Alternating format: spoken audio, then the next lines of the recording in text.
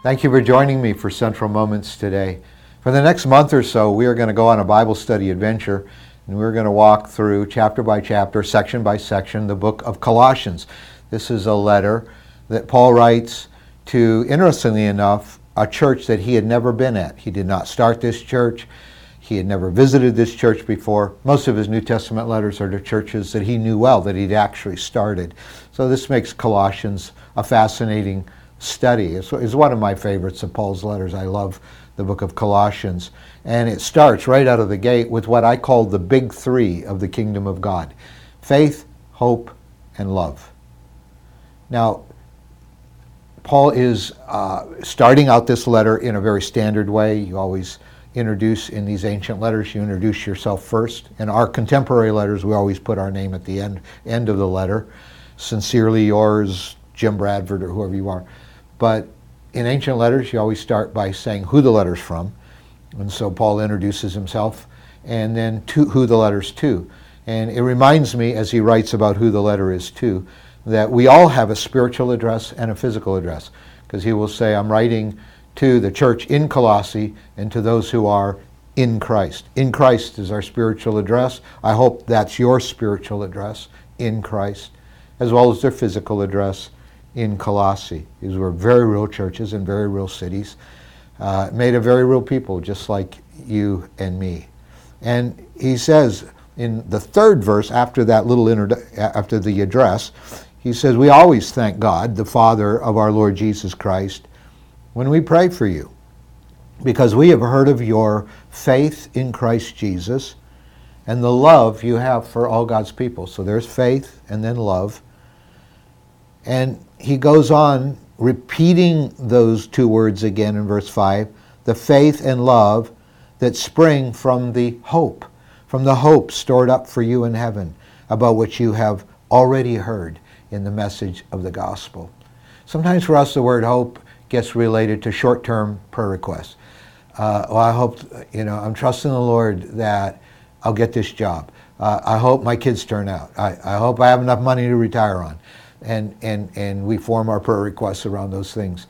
But hope for Paul and hope for the New Testament believers was really rooted in eternity.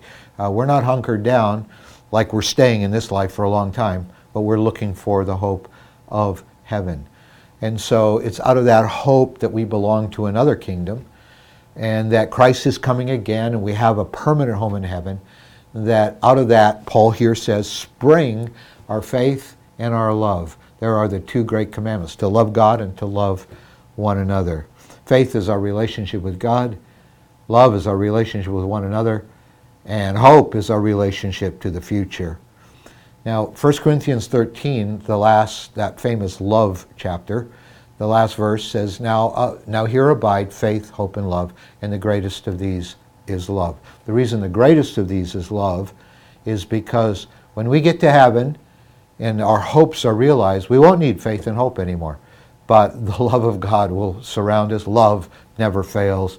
There will never not be love. That is God's love today. God's always loved us. He loved the world so much He sent His only Son, and He's coming again. And we will be enveloped in fellowship with Him for all eternity in heaven if we know Christ. And so faith, hope, and love. We won't need faith and hope someday, but love will endure. However, in this passage, he says it's being anchored to the world to come. It's not belonging to the kingdom of this age, but belonging to the kingdom of Christ. Remember, that's where our spiritual address is, that causes faith and love to spring up. So let's read it just one more time. We always thank God, the Father of our Lord Jesus Christ, when we pray for you, because we've heard of your faith in Christ Jesus and of the love you have for all God's people.